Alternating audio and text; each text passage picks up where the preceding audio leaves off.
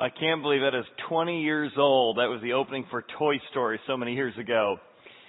And I love that scene because it shows how many of us feel that there are circumstances many times where all the pieces have been taken away and you feel like you're backed into a corner. And like every great piece of literature, our hero is up in a tree and there's no way to escape. And yet in that scene, like every good movie and every good piece of literature, somehow everything gets turned around. Everything gets reversed. The smug bad guy suddenly is defeated, and our hero, who seemed like there was no way to win, suddenly has a smile on their face.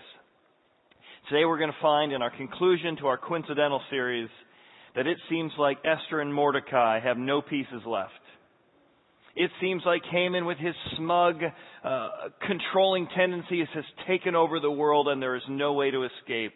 And yet we're going to find an unbelievable turn of events where the whole board gets literally turned upside down in just one 24-hour period of time.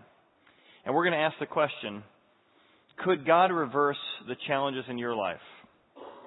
Is it possible that all the pieces we have, even when we don't see the plan or understand the plan, we could hold on that there is a plan regardless of the pieces we have left? Let's listen to the song together and feel the emotions of what it feels like when you're in that position that Mordecai and Esther are in, just like Jerry was in Jerry's game.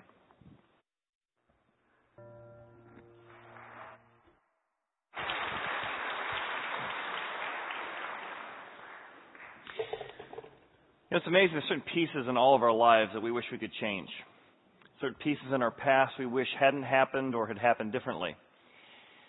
As I confessed a few weeks ago, I was once in the chess club, and I was an average to above average chess player. I could get you in check if I had my rooks, maybe if I had my bishop, certainly if I had my queen. But the real Grandmasters have ability to use any piece. I mean, they can get you in check by using just a pawn and a king and get you in check. And what we're going to find is that as we come to this concluding chapter here in the book of Esther, we're going to find that God can use everything. Every piece, every circumstance, every situation, every chapter in your life can be part of the orchestration of a master plan. Now, that may be hard to believe. You're not even sure if God really gets involved today, let alone He can use everything in your life. As a Christian, believing God could use everything doesn't mean that everything was good. Betrayal and adultery, it's never good. Cancer. Being a Christian doesn't believe you go, well, it turns out I enjoy cancer. Divorce, death, none of these things are inherently good. And so believing that God can use everything doesn't mean that everything is good. But what if, even if you don't buy it, what if you could believe, or what if there's a possibility of believing that whether the pieces were good or bad in your life, that there could be a way in which they could be used for a higher purpose? I mean, isn't what frustrates us about evil and suffering that it's meaningless suffering? What if suffering and difficulty, the pieces in your life, could be used for meaning and purpose? And what if anything and everything could actually be reversed and turned around? In this life, or if not, confidence it could happen in the next. Wouldn't you at least want to investigate the possibility of that? It's a great children's book I read years ago called That's Good. No, That's Bad. A little boy comes and he finds a gigantic balloon, helium balloon, and he grabs it. They say, little boy found a red balloon. Well, that's good. No, that's bad. That balloon has so much helium in it, he begins to float up, up, up into the air, leaving the ground, and now he's 50 feet up in the air. That's bad. No, that's good. Because from way up in the air, he can now see that he's floating over the zoo. He's getting a free view of the zoo. All the animals, all the cages, he can see it all. Well, that's good. No, that's bad. Because he let go of the string and he fell into the bamboo cage. That's bad. No, that's good. Because one of the bamboos caught him and saved his life and invited him to come and climb on the vines with them. Oh, that's good. No, that's bad. One of the vines turned out to be a snake. And the story goes on and on and on and shows how even good and bad things can be used for an ultimate purpose. So what we're going to discover today is a principle I think we all want to be true, even if we're not sure if it is true. The Bible teaches, and followers of Jesus do not believe everything happens for a reason. Meaning everything's inherently good, and if you just looked at it from the right angle, that divorce, that betrayal, that thing would be inherently good. No, there are things that are inherently bad. Everything doesn't happen for a reason, but God can use everything happening for a reason. In other words, every good gift comes from God. So not evil doesn't come from God. And so not everything has a reason. However, God can use everything happening for His reasons. He can take good and bad and use it to a greater purpose. And when He is silent, and when He doesn't make sense, and when it seems like, He has left the building, we're going to look at 3 false assumptions that keep us from having confidence. Because I want you to have confidence. Even if you're just going to tiptoe into that confidence, to say, I want to at least investigate the possibility that God could use everything and God could reverse anything. Our first false assumption is one I know I struggle with a lot when I don't like the pieces on the board. And the first assumption is this: I assume that God's silence equals His absence. Esther's coming to her second dinner banquet. All of her people, there's an edict against them to kill them all. The edict's been made by this man named Haman, who is trying to kill off all of the Jewish people, specifically a man by the name of Mordecai, who would not bow down before him. He has built a gallows, which is like a big spear that you basically would throw somebody's body upon. Mordecai has talked to his adopted daughter, Esther, who is now the queen, and said, you've got to petition.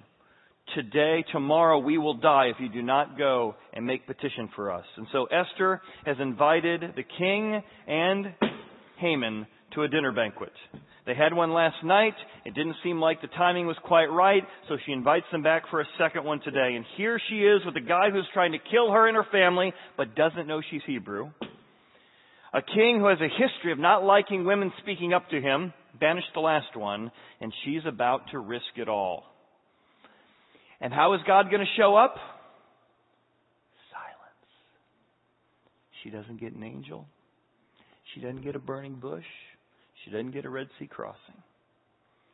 And despite the silence, she refuses to assume that God's silence means His absence. And so she gets to the edge and she is about to risk her position. She's about to risk her comfortable lifestyle. She's about to risk her finances and everything for the sake of others.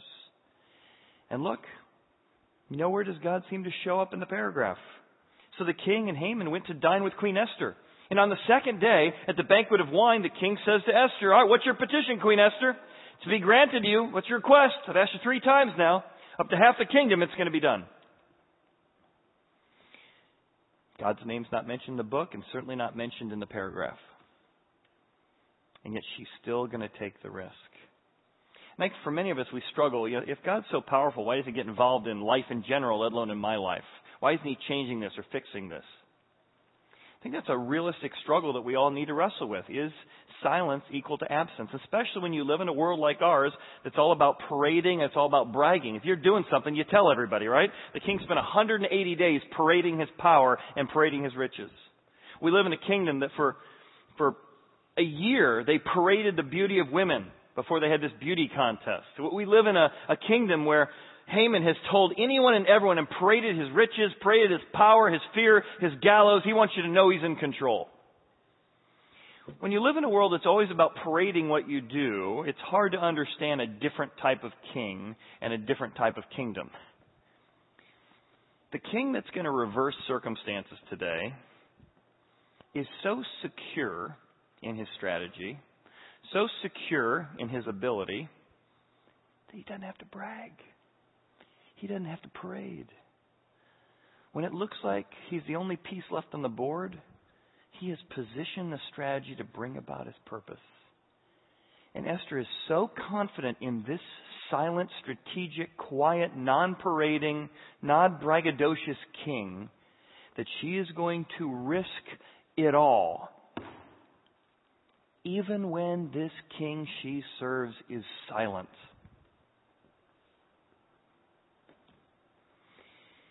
If that's true, that she's willing to risk her life for other people, then I want to just suggest to you that if you're new to the even idea of thinking about God maybe getting involved in life, that you try and risk something. The first risk is, what if you began to risk believing, just put your toe in the water and risk believing that you don't know everything? Well, that doesn't seem like a big risk. Well, I think it is, and here's why. When we worry, we're basically saying we worry because we know how it should go. We worry about the timing of events because we know how it should have happened. And when we see bad things in our life and we say nothing good can come of this, what we mean is I can't imagine anything good coming of this. And we begin to get angry at life or angry at God or bitter at circumstances. And I want to propose to you that's because you put yourself in the place of God and you've assumed you know what's really happening in the silence.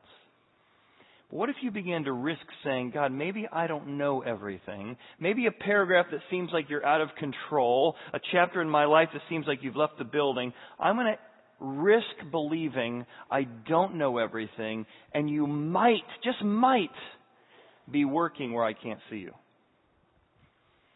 How would it change your perspective if you dared to do that? Let's relook at that chapter together and see if maybe we could risk believing we don't know that he's silent and gone, that he might be working. Look at the circumstances. So the king and Haman come to dine with the queen. Oh my goodness, 5 years ago, God positioned the pieces so that this pawn would move to the end of the board and become a queen. God's silent, but he's worked through ordinary circumstances to position her. It's not just a queen, she's Queen Esther. The queen happens to not only be a woman, but happens to be a Jewish woman. God's put the pieces on the board.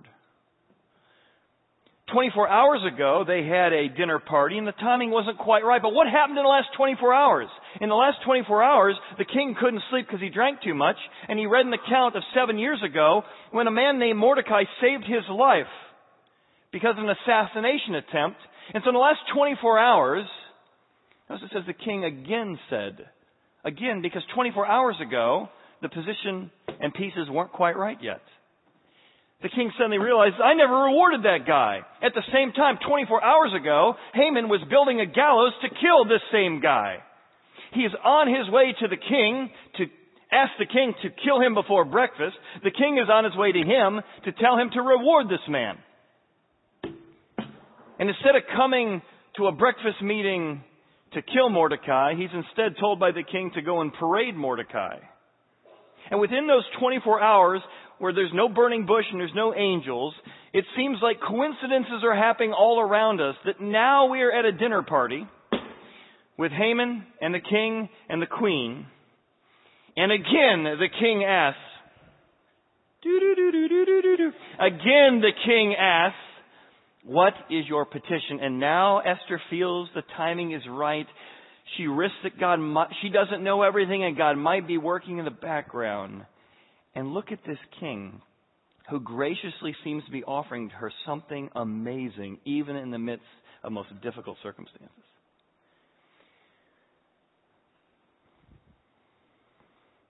I remember it was 2008. We had been looking for a property for about 10 years as a church.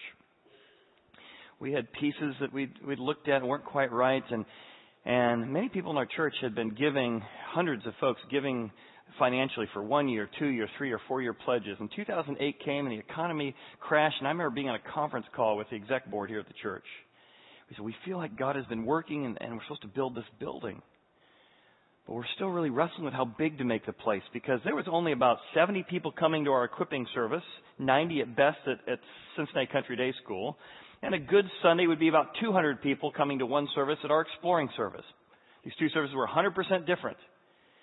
We said, well, if we build a room that holds 500, it's going to look very like, well, weren't you real presumptuous on what God was going to do? If you make it too small, people go, you fools, why didn't you plan better for the growth?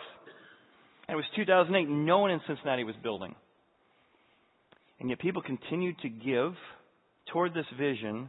And we on this conference call one day, I remember praying as a team and saying, even though we don't see a burning bush, even though we don't see any like clear, angel in the sky, we feel like God is confirming that we need to take the risk to build a home. So in 2008, when prices were very, very low, because cash was in the bank, because people giving faithfully over 2, 3, and 4 years, we were in a negotiating place where we were able to build this building for, 60, 50% of what it would have cost because no one was building. We provided jobs for folks here in Cincinnati.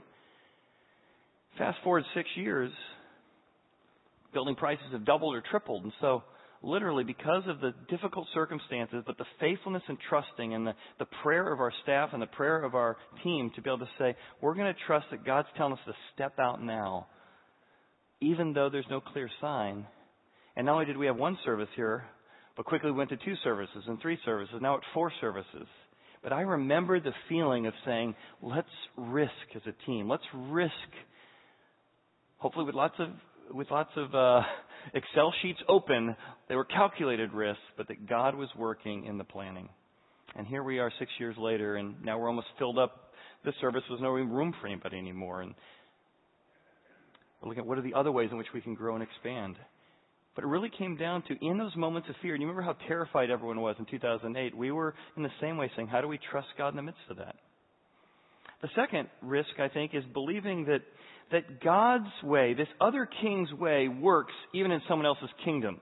This is a kingdom that doesn't respect people. This is a king that uses people. This is a kingdom that's all about self. And yet you see Esther, when she's given a chance to speak, she speaks in a way this other kingdom talks about, honoring and loving, respecting even the disrespectable. She says, if it pleases the king, and if I have found favor with the king. You say, well, that doesn't work today. That doesn't work in my office. That doesn't work in the type of business I'm in.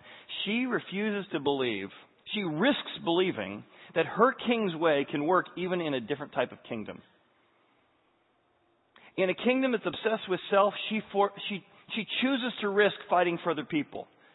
And look how other-centered she is. She says, had I been sold as a male or female slave, I wouldn't have bothered you with this. What? Though it would have come at the king's loss. But king, I'm looking out for me, but I'm also looking out for you. There's a great loss at stake here. By being so respectful in her conversation, she can make the issue the real issue and not herself the issue. She chooses this king's way, even in the midst of a kingdom with a totally upside-down value system. What if you risked believing you don't know everything? And what if you risk believing that maybe the way of forgiveness, the way of other-centeredness, the upside-downness of thinking of other people and serving other people would work even in a kingdom or culture that doesn't celebrate it? And it's through this God will bring about a reversal. God will reverse circumstances because of what she's done. Which brings us to our second assumption. Our second assumption is that successful circumstances equal success. And man, we're all susceptible to this. And this is the belief that Haman has. Haman believes that he's got the power, he's got the might, he's got the promotion. He assumes that because he's gone up the corporate ladder and he's had successful circumstances, the money keeps going up, the position keeps going up, his situational power keeps going up.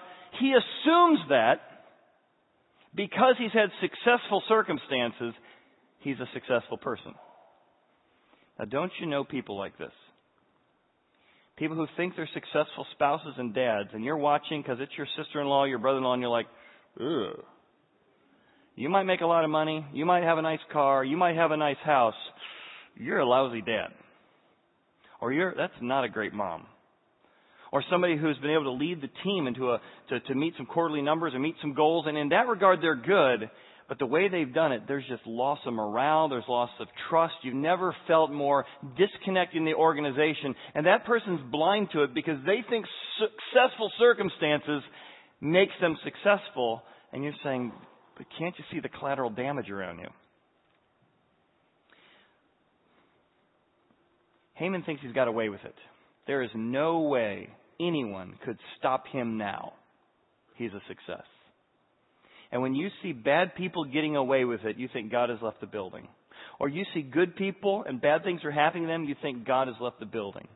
And God wants you to know that when you think successful circumstances equal success and you feel bad about yours, or you think successful circumstance means that you're doing fine when you're not living a life of character, God's going to show us that we can reap what we sow in due time. And God will elevate those who humble themselves, and God will take down those who elevate themselves improperly. And so Haman, who's as confident as ever that the world is his oyster, comes into this dinner meeting and hears this conversation. King Ahasuerus answered and said to the Queen Esther, "Who is he who would come against my queen?" And look at the phrase. "Where is he, and who would dare presume?" What kind of an idiot, what kind of a moron would in my kingdom dare to kill off an entire people and not even check to see if my wife was one of them? How could he be so blind? How could he be so stupid? Whoever this person is, and the king hasn't connected the dots yet, how could he have presumed to do this? Yet how many of us know folks who are making such bad financial decisions or relational decisions or business decisions, and the whole time you're watching from like 2 steps away like, that's not going to work out. That's not going to end well. That's not a good idea. But the whole time they presume because it's gone well and they've had success to this point, it's going to continue to be successful. And now God is going to spin the table. And Esther said, "The enemy is this wicked Haman." And Haman, who 1 second ago was on top of the world, is like, the queen is a Jew. I've just, oh no, how did...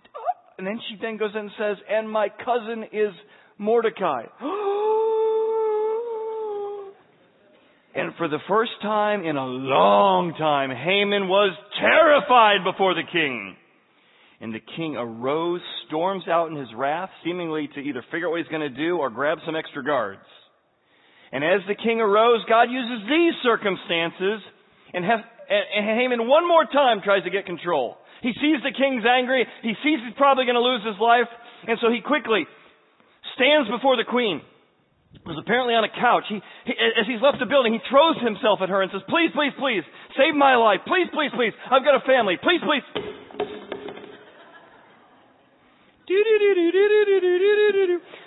Please save my life. Please, please, please, please. And in that moment, as he's pleading for his life, he falls onto the couch begging her for his life. And it's at that very moment the king comes back in the building. "How dare you attack my wife when I am still in the house?" he says. And the king said, "Will you assault the queen while I'm in the house?" And at that very moment, as the king was talking, the guards came in and put a black bag over his head. And at that very moment, happens to be a servant named Harbona, one of the eunuchs of the king, came in and said, "Hey, you know what? I was just walking through Haman's front yard, and I noticed he's built a gallows, 50 foot tall, 50 cubits, 75 foot tall, that he wants to hang Mordecai on. King, isn't that the guy you just found out saved your life last night?" Oh. And here's my point. I don't know if it'll happen on this side of heaven or the next. But when you feel like you are low, 20 minutes ago, Mordecai felt like there's no way out. Bad things happen to good people. 20 minutes ago, 2 minutes ago, Haman felt like I've gotten away with it. And in one period of time, God used the last 5 years to turn everything upside down. And God says, when you don't understand what's going on, trust that the principle of reap what you sow in due time can reverse circumstances even when you don't see what I'm doing. Haman thought his success and his circumstances meant he was successful.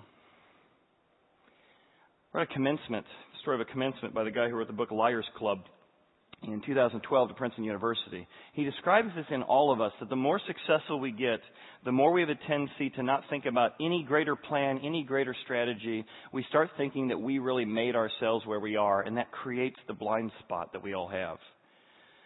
He says, one night I was invited to a dinner where I sat next to the wife of a big shot of a big Wall Street investment bank, the Salomon Brothers. She more or less forced her husband to give me a job. Salomon Brothers happened to be where Wall Street was being reinvented into the Wall Street we've come to know and love today. When I got there, I was assigned, almost arbitrarily, to the very best job in the place to observe the growing madness. And they turned me into the house derivatives expert. All of a sudden, people were telling me that I was a born writer. But that was absurd. Even I could see that there was another, more true narrative with luck as its theme. What were the odds of being seated at that dinner next to that Salmon Brothers lady? Of landing inside the best Wall Street firm to write the story of the age? Of landing in the seat with the best view of the business? As we successful people age and succeed, people feel our success has somehow been inevitable. We call this hindsight bias, which means the more successful we are, the more we said it was inevitable in light of my hard work. Not remembering that it was being at the right place at the right time. And whether you call it God or coincidence or luck or grander plan, that there had to be more at work than just me. This research was built off what a psychologist said, Cornell psychologist Tom Gilovich. He said, according to Pew Research, people in higher income brackets are much more likely than those with lower income brackets to say that individuals get rich primarily because they work hard, not luck. Wealthy people overwhelmingly attribute their success to hard work, which is certainly true, rather than to factors like being in the right place at the right time. And yet a growing body of evidence suggests that seeing ourselves as self-made rather than as talented, hardworking, and lucky. So you don't get rid of the talent, you don't get rid of the hard work, but there's this other sense that it wasn't just me that did this. Leads us to be less generous and public-spirited if you did it all rather than something else helping out. And that's where Haman found himself. I did this. I deserve this. There was no coincidence. There was no plan. There's nothing that could stop me or beat me or something else I don't know about. Reminds me of the words of William Temple. He says, when I pray, coincidences happen. And when I don't, they don't. So whether you call it coincidence or God, I love that idea that I'm going to work hard, I'm going to do my best, and I'm going to pray and ask that God, if He does get involved today, would you bring some coincidences into my life? Well, Esther does that. She's so convinced that she's been positioned on purpose. She's not just there to save her own life, but the lives of others. She is going to be publicly spirited to help other people out, which brings us to our last assumption. Our last assumption when you go through silence or difficulties, we think that unchangeable circumstances that we can't control, that are beyond our ability to influence, are irreversible. And who wouldn't? I mean, that's just like common sense. They're unchangeable, therefore they're reversible. But God is going to show that even unchangeable circumstances can be reversed by a master grandmaster strategist. So Esther spoke again to the king. Her life is saved now. She could be like, phew! Mordecai's saved. I'm saved. Sure, I got relatives living in other provinces. I haven't seen them in a while. Quite frankly, family reunions are kind of, we could probably do without them. She is now petitioning her life, risking her life again to talk to the king for the sake of others. Esther spoke again to the king, fell down at his feet, implored him with tears to counteract the evil of Haman the Agagite. Remember, he's made an edict. Even though he's dying, his edict to kill all the Jewish people and to plunder them is still out there. And the scheme which he had devised against the Jews. She says, please, king, let it be written to revoke the letters devised by Haman.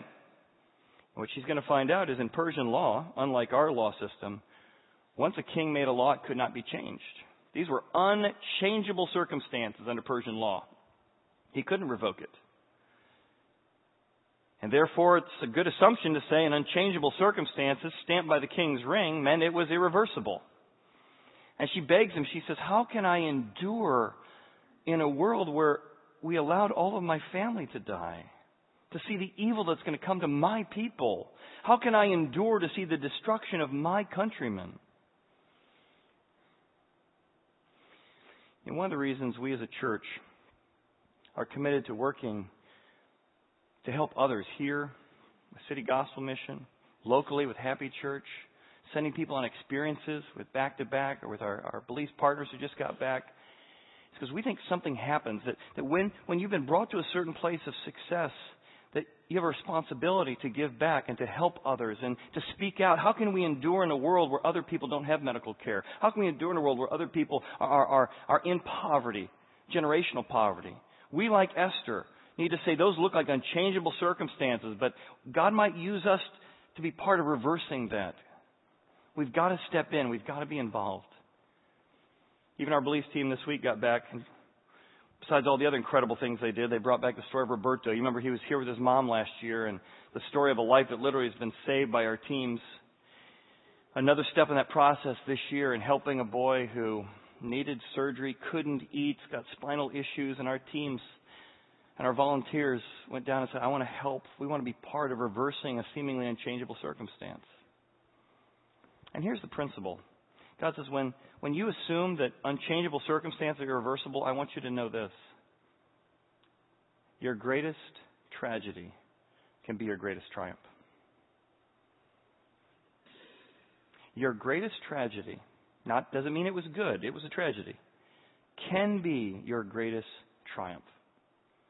To which you're like, nice bumper sticker, sure, yeah, well, Chad, you're not going through what I'm going through. Yeah, I'm sure that looks good up on the screen. Yeah, not in real life. I can't explain it. I can just tell you, as you walk through our congregation, you can hear real stories of folks who've said, it was tragic and it didn't get less tragic. But my greatest tragedy became my greatest triumph as I began to believe in a God who can use anything and everything for His purposes. I'll just give you a few. I was talking to my friend Lori Hollywood, and she said after years of suffering from rheumatoid arthritis and just all the surgeries and all the frustrations and all the medicine, she got even worse news to find out that she had melanoma and cancer, the thing she feared the most. And yet over Christmas, she called me and said, Chad, I got to tell you what happened. Because of the cancer, I had to stop my medicine for RA, which told me that was going to get worse. And now I got cancer, plus I got these conditions getting worse. And because of the cancer, which I feared the most, we got that taken care of. I was feeling better. And the doctors told me to go back on my RA medicine. And they said, well, I'm feeling great. I don't want to go back on the medicine. They said, well, let's check you out. And he began to check and look and feel. And he said, I can't believe this. This is a debilitating, incurable condition. And it looks like you're a Christmas miracle. She's like, well, I'm a person of faith. I've been praying about this. And God's been wrestling with this. But God used cancer, greatest fear and tragedy, to bring about health in incurable disease. And the doctor said, well, I can't explain it scientifically. I'm just going to tell you this. You are a Christmas miracle. Talked to a friend about a month ago. He said, my divorce is one of the most horrible things that ever happened to me. I wouldn't want divorce to happen to anybody. The person who knows you best stands up in open court and says, I never want to see you again. He said, I'll tell you this. It was that divorce that forced me to look in the mirror at some habits I had rationalized away for the last 10 years. I didn't think I needed God. I was basically a good guy, just my wife was the problem. But it was that divorce that forced me to seek out God in a way I never would have had it not been for that. It was that divorce that forced me to look in the mirror, and I am becoming a better person because God used those circumstances to grow me, to change me, and to open my eyes to things I wouldn't have seen otherwise. I'll give you a historic example. This time in history we're studying here in the book of Esther. If you know any people who are Jewish, you know they celebrate the Feast of Purim every year. You may not know even what that is. The Feast of Purim, celebrated by Jews all over the world for thousands of years, began in this story. The story of tragedy, of a genocide, is now a time every year that Jewish people, and we did it during our Jewish Jesus series about 18 months ago, dress up, think of it like Halloween and Thanksgiving mixed together for us. You dress up like Mordecai, you dress up like Esther. And you gather together, and in this feast, a literal feast, is a reminder of celebration that God could use a tragedy like genocide to reverse everything to become a festival. In fact, they have a reading every year of the book of Esther in Jewish congregations that's a lot like Reader's Theater. They read through the story, and every time you hear Esther's name, and then Esther, yay! Everybody cheers. And then Mordecai, boo! And in Reader's Theater format, they come back and they retell the story of how God can turn tragedy into victory. The greatest tragedy can be your triumph. I was just thinking through my journal. Last year I was doing a lot of complaining on stage because we just had circumstance after circumstance was coming at us with a lot of ramifications for my son's autism involving remodeling anything and everything to keep him alive and the stress of that. My older son last year about this time was in a car wreck and almost died. And just the stress on us, the stress on our marriage, the stress on our home. And I'll tell you, 12 months later, I still don't think any of that happened for a reason. I don't think any of that was like, wow, I'd love another chapter of that.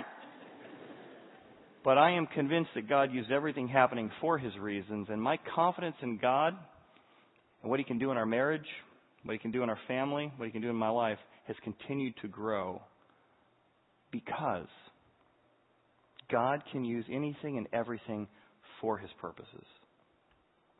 We began this series with an interview with my friend Brenda, who talked about an incredibly difficult time, if you want to get the CD of it, that she went through. And after telling all these horrible stories, she goes, and I can sum up everything that's happened in one word. I remember I got the script from her, the email one day, and I thought, I wonder what the word's going to be. It's probably 4-letter words. 4-letter word. And she says, blessing. How God used tragedy for her to meet God, to meet people, to grow her life, to find freedom.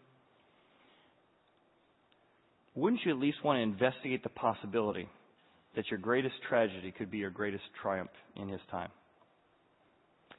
See, everything doesn't happen for a reason, but God can use anything and everything for His reason. So let me end with this. Let me give you just 4 real practical steps that I have been using now for 20 years when I'm going through a time of silence or difficulty. 4 things I remind myself. Number 1, don't curse it. Cursing circumstances or cursing God. There's a temptation to do that, and I'm telling you, everyone I know ends up bitter. So I tell myself, don't curse it. It seems bad, it is bad, but don't curse it. God could still use it. Number 2, don't rehearse it. When I get worried, when I get anxious, I rehearse it over and over and over and over again. Oh, maybe then that's going to happen. That's, oh my goodness, and my mind is just racing with my imagination eating away at me. And I have to catch myself when I say, there's no way this could happen. This shouldn't have happened this way. There's no way this could work out. Instead, begin to rehearse, God can use anything and everything. It keeps me from worry. 3, don't nurse it. Nurse it is when you begin to allow your mind to delve in self-pity. You nurse it. Poor me. I shouldn't have to go through with this. And now, I'm not trying to minimize your circumstance. What I'm telling you is that level of self-pity will not bring you hope or help. Everyone I know who's ended up in a financial disaster in their company, they went, the company doesn't treat me right. I should have got that promotion. And they start compromising on finances. They start taking the money the company wouldn't give them. I'm telling you, self-pity will set you up to make horrible decisions. Almost every affair, you can trace it back to someone at some point said, I don't have to put up with this. I'm not appreciated around here. And you nurse it, and you nurse it, and you convince yourself of anything being okay. And lastly, let God reverse it. 20 years I've been using this. I come to a circumstance like, don't curse it. I want to curse it. Don't curse it. It's just going to make you bitter. Don't rehearse it. It's just going to make you anxious and worried. Don't nurse it. It's going to be self-pity. It's going to set you up for bad stuff. And trust, dare to risk that God might reverse it. I invite the band to come up, and I'll tell you one last story. I was in Chattanooga recently. I ran into my friend Mark. Mark was extremely successful. He had a beautiful home. He had jets. He was, one of the top 1% of the 1%. And yet he had talked himself into being part of the largest price-fixing scheme in U.S. history. He came home one day, and he told his wife, Ginger, a good friend of mine, and she said, you need to go to the FBI tomorrow and tell them what you're doing. How do you think we provide for this home? How do you provide for our lifestyle? She's like, I don't want a lifestyle. And she, like Esther, risked saying the tough words. He says, you know what, I'll end up in prison. Divorce rate's 90% in prison. She says, if you do this, I will stay faithful with you. He became an informant for the FBI, played by Matt Damon in the movie. And here's what Mark would tell you, because he's told me many times.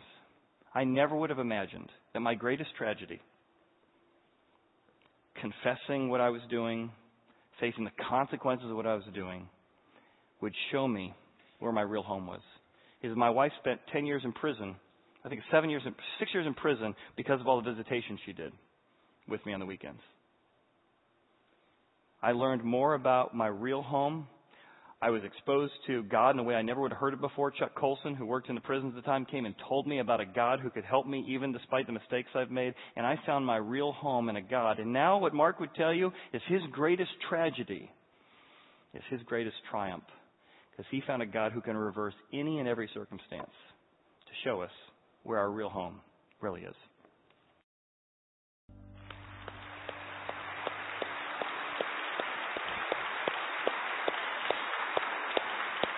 Well, we hope that Horizon can be a place that you can call home, a place that you can investigate and explore. And I just want to get one quick announcement as we leave today. Is I had a guy came in, I think it was last week, or a couple weeks ago, and said, Chad, I've been coming for a year. I love the church. I said, that's great. Tell me a little bit why. I said, are you aware we have a two-service design? He goes, yeah, traditional and contemporary. I'm like, no. We have like 4 radically contemporary services. I said, but do you know that 2 of them are 100% different than the other one? Huh? And I know many of you may have been here for a while, and this series we've actually taught the same material, though it was a different message even last hour than this hour. But we go back to our regular format next week, which means if you've said, hey, I love the music here, but I'd also like to participate in prayer and communion and singing to God and standing up, we do that every week for 20 minutes at our equipping service. Totally different music, totally different message, Saturday at 4:30 and Sunday at 8:50. And so next week we begin our 2 new series. So if you're interested in praise and worship, prayer, going deeper, digging into books of the Bible like this, we're starting a brand new series. We're going deep into the water. It's called Holy Smokes, They're Studying Leviticus. And we are going to go verse by verse. You're going to learn how to study the Bible. You're going to find the most boring book in the Bible is going to be your favorite book in the Bible in just 4 weeks. So I invite you to that at our equipping service. Next week at this service, we're getting a brand new series, sort of setting up to the Easter. If Lent was part of your tradition, it's sort of our version of Lent called End Quotes, Words Worth Dying For. Lastly, if you are interested in not only making Horizon home, but also how to protect your own home, we have got a family seminar tonight that's going to teach us in the world of technology how to protect our homes. I've got a Disney Circle I use. We're giving one of those away tonight to teach you how to deal with the temptations and issues in your home, how to set up different technology passwords and filters for kids at different ages. I've got it. It's fantastic. We're going to learn a lot of stuff about that in the next 3 weeks. So if you're interested in knowing how to handle the technological temptations and management in your life, we'd love to help you with a seminar tonight. Look at your program for that. Thanks for being here. We'll see you next week for Holy Smokes and End Quotes. Thanks again.